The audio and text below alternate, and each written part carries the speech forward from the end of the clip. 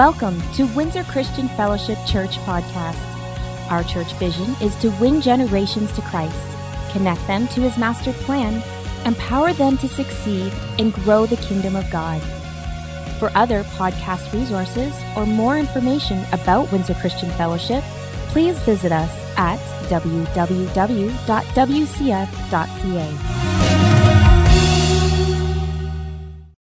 If you look at Psalms 119, your word is a lamp to guide my feet and a light to my path. You see, God's word illuminates our path. His word is the foundation. His word is the guide. And we have to learn to go to the word so that we can gain insight and understanding of what's happening around us. And if you're lacking direction and understanding, our suggestion is go to John 16:13.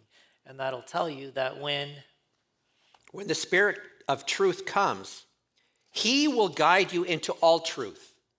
He won't guide you into any lies. He won't guide you into any conspiracy. He'll guide you into all truth. Say all truth. All truth. He will not speak on his own, but he will tell you what he has heard. From whom? The Father, perhaps? No, just and the he will Father. tell you about the future. Say the future. The future. So let me ask you, if the Holy Spirit is the one to direct you into all truth, and you want to know truth, where do you go? When's the last time you've actually asked the Holy Spirit for a clear understanding of His truth? I think James said this morning. You said this morning, right? Yeah. We should all be asking Him daily for wisdom and for truth. Absolutely. You want me to keep going? Yep. All right. You're going to throw some shade. I got a download from the Holy Spirit because I was asking Him this morning. He says, he who has hair till the end shall be saved. But I got a download too. He who has the largest brain shall have no hair.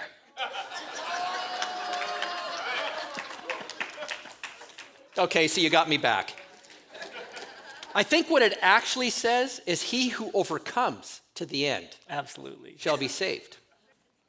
So whatever our view is, it's so easy to come up with a deceptive understanding of what is truth based on what feels good in the moment.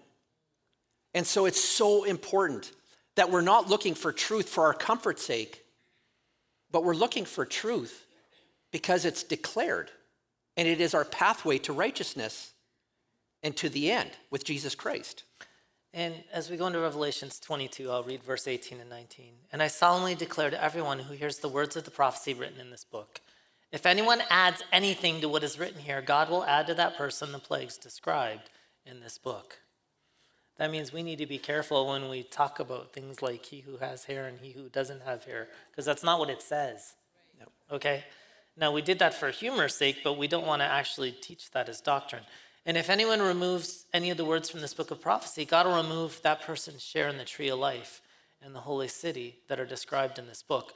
So we know that when we're looking at the scriptures, there's some general guidelines or rules that we use when we're interpreting the scriptures, okay?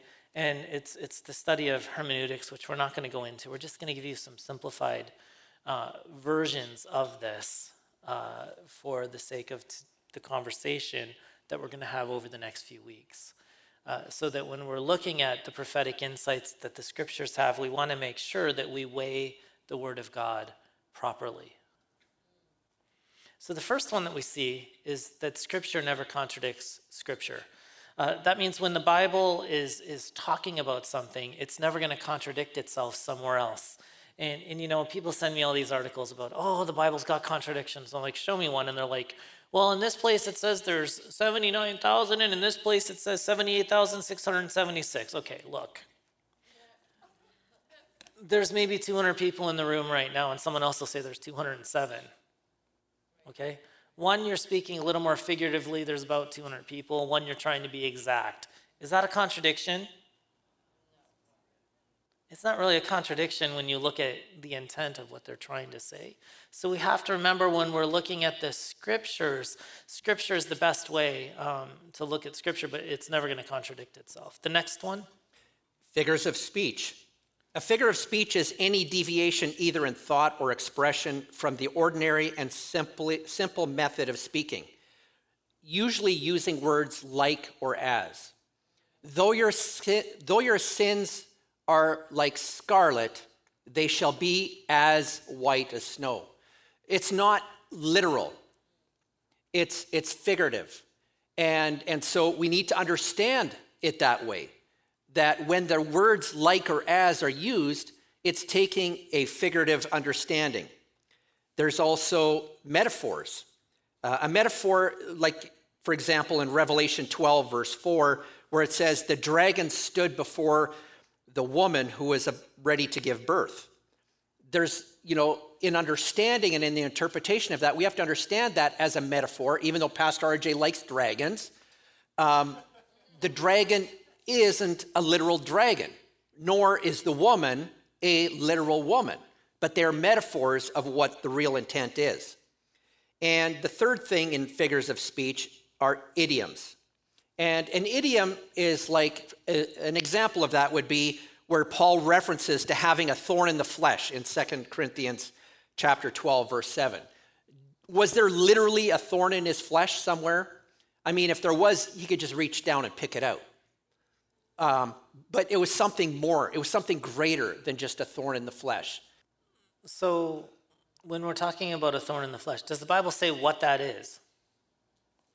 I've heard all kinds of things, from eye diseases to a messenger of Satan that buffeted him to different things, right? We conclude based on the evidence that we have, but we don't really know.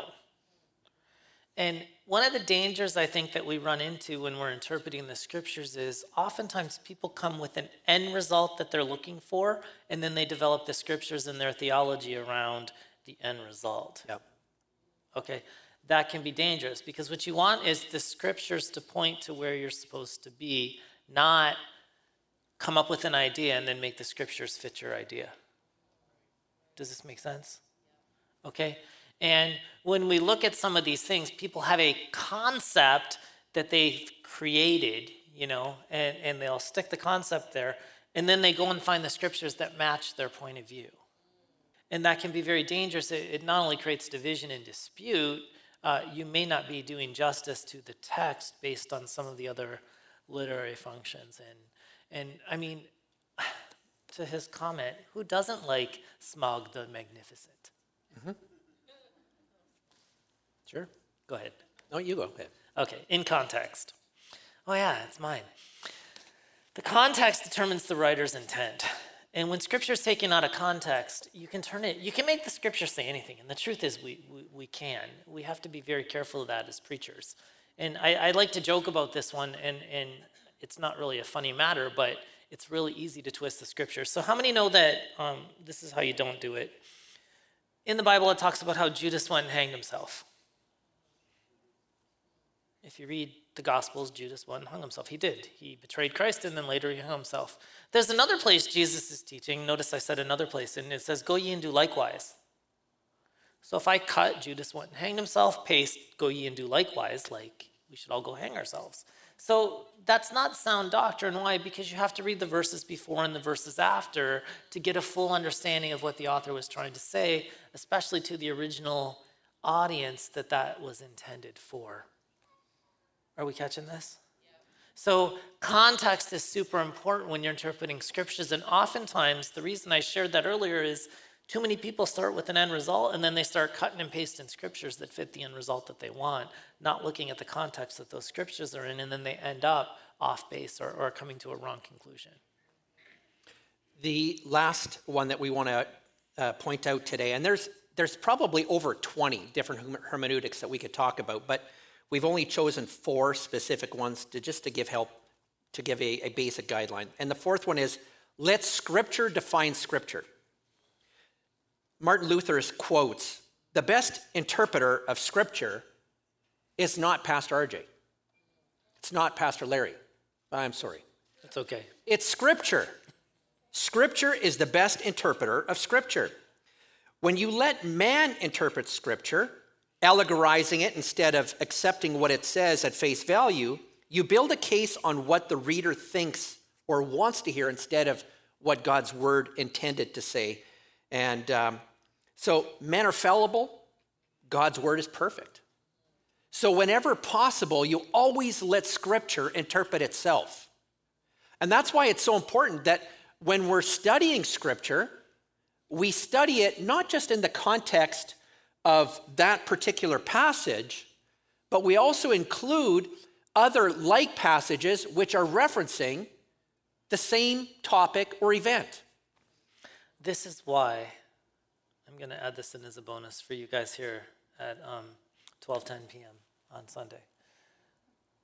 It says, out of the mouth are 2 or 3 witnesses, we establish doctrine. Yeah. Right? So you don't take an obscure reference that's there once, unless it's the words of Christ, and build a doctrine on it. Okay? And that can get you in trouble too. So I want to move on now, though. There's 4 general views of Revelation, and there's many variations within these views, but generally all the views of the book of Revelation fall under one of these 4 categories that I'm about to go through for all of you, just to give you a general idea. And the first one is called the historicist view, or the historical view, where the book of Revelation is a chronological history starting in the 1st century under Nero, the Roman emperor, and or under Domitian, the one that came a little bit later. This view almost always includes the link between the Pope and the Antichrist, or the papacy is the Antichrist, ultimately recording history as it unfolds until the end.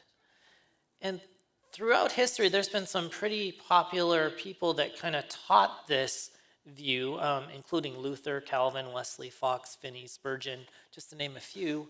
But then we saw, as the church was progressing into the 20th century, and we had World War I and World War II, there was a portion of this view that kind of started to fall apart a little bit, because the view says that progressively the earth is better every day because of Christianity and the planet. And when World War I and World War II happened, it didn't look like the world was becoming a better place. And we know that Christians founded hospitals and education, and there's many things how Christianity really has changed the world, including women having equal rights with man. That's only something that happened because of Christianity. You'll be hard-pressed to find a culture where there should be a proper relationship with men and women working together. But anyway, that's the one view, the historicist view. The next one is the preterist view. I call it the preterist view. There's several variations of this. They all believe that Revelation's wrapped up in the 1st century under Domitian, the Roman Empire, and Revelations was written around 68 AD. Now, most scholars believe that John wrote the book of Revelation around 90 AD under Domitian, so that kind of creates a little bit of a problem for this preterist view, because they push it before Nero came in and burned Jerusalem. And then there's the futurist view, which is generally a literal view of the book of Revelation, where the prophecies from chapter 4 to 22 are yet to be fulfilled, or are currently being fulfilled today. As a rule, we'll be presenting things from that perspective. Okay, we are very much in agreement that the futurist view of Revelation is probably the one that fits the best in light of looking at the scriptures, in light of what we just talked about, all scripture interprets scripture. There is another view called the idealist view, or the spiritual view, which is the book of Revelation is all imagery and allegory with no intent to represent actual events. The sad thing about this view is it often leaves out the coming of Christ and his kingdom. And for me, the whole book of Revelation is about the coming of Christ and his kingdom. So again, sometimes we miss the whole point of the conversation. So the first couple there, the historicist and the preterist, there's a little bit of a dating issue with that. And then when we look at the idealist view, or the spiritual view, they call it, they make it all allegory. And it seems that while it's a prophetic book and there is some allegory in it, with the language being used, especially, you have to remember when John the Apostle was writing this in the 1st century, he had language of that day that he had to use to look into the future and describe things that we see today. They had horses and chariots. Today we have tanks and airplanes. How do you describe a tank with the language of the 1st century? Do you understand? So he was trying to put words to something that they didn't even have words for yet. And from there, we'll go to the nation of Israel as a country and spiritual Israel. To keep it simple, natural Israel is people who are born Jewish or Jewish people, the nation of Israel. Spiritual Israel is people who believe in Jesus the Messiah or the born-again ones, the church. And there's a lot of confusion about this when we have conversations around end times. There's an idea called replacement theology that Pastor Larry is going to explain to you. Yeah, I just want to keep it very brief. In regards to replacement theology, the concept is that because the nation Israel rejected the good news of Jesus Christ, that anything prophetic towards the future has been thwarted of the nation Israel and has been passed on to the church. So reference to Israel is actually referencing the church going forward. And that's probably the most simple way to describe it. There's a lot more in-depth theology that goes with that, but for the sake of time, I'll just leave it at that and cap it there. So we have the end-time prophecy touches both the nation of Israel in the land and the church as God's representatives here on earth. Did everyone catch that? It's not one or the, it's not this or that, as we talked about. It's this and that. It touches both of them. So our final takeaways for today would be, we need to bathe ourselves in the Word of God. Continually. Every day, we need to be in the Word of God. We need to know and understand what God's heart is for us as individuals, and even more so for us as a church, because we are the body of Jesus Christ. And we need to pray without ceasing, asking for a clear understanding as to what is to come. And more definitely, and most definitely, as we enter into these days of evil. But never focusing on the days of evil. We need to be focusing on the glory that's coming. We need to focus on the finish line, the prize of our salvation being completed in Jesus Christ as he comes again to either bring us back or when we die. And importantly, along with that, is not just for ourselves, but as we read earlier, God's heart is for the entire world to be filled with his glory. And we are the instruments by which that happens. As we are obedient in all things of Jesus Christ, truly following after him, we reflect his glory wherever we go. As we walk out of this building, we reflect his glory. As we go to our workplace, we reflect his glory. As we talk, as we bump into people in the marketplace, we reflect his glory. And we have an opportunity of being an instrument that may be the difference between somebody's salvation or somebody going to hell. If you knew the number of people that would go to hell because we fail to tell our story, how would you feel?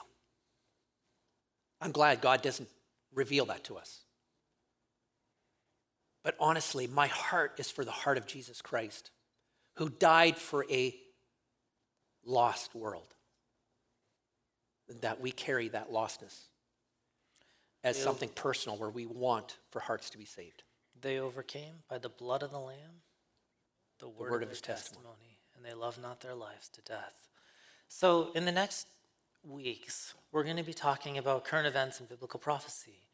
The great wars, Gog, Magog, Armageddon. We're going to do a series on, or we're going to do a lesson on the Antichrist, the 7 churches, the 10 virgins, the 7 seals, the 7 trumpets, the 7 bowls. We're going to do a whole Sunday on the rapture. Pre, mid, post, pan, pre-wrath, all of those. We're going to do one on the future, and I'm actually looking forward to this lesson because we're going to talk about transhumanism and things that still have to occur on the earth. And then we're going to end the series with the glorious church, the bride of Christ. And, we're really looking forward to continuing these conversations with all of you. But as we all stand together right now, And we're going to take the communion or the Lord's Supper. And, there's an admonishment in the scripture that when we come to the table, we need to make sure that our heart is right with God.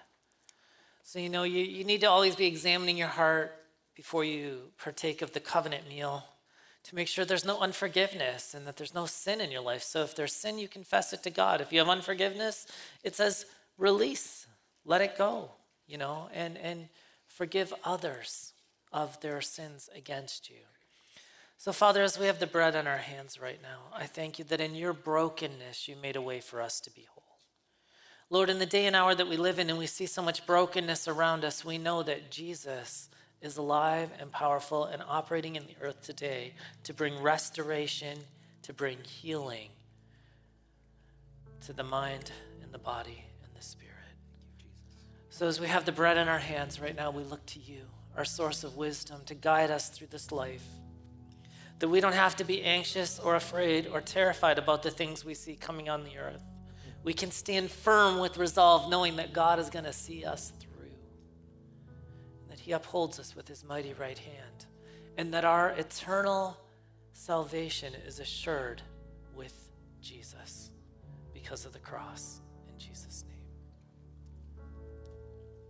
As we reflect on the blood of Jesus Christ, I'm reminded that it is because of the shed blood of Jesus Christ that we have a testimony to tell. It's because of the shed blood of Jesus Christ that we have a story.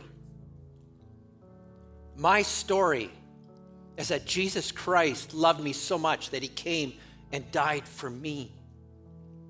But he didn't just die for me. He died for each and every one of us. And he died for the entire world, that the world could be saved and have knowledge of him. And so, Father God, as we partake of this cup, may we be reminded, not just for ourselves, but may we be reminded of the love that you shed for all humanity, Father God.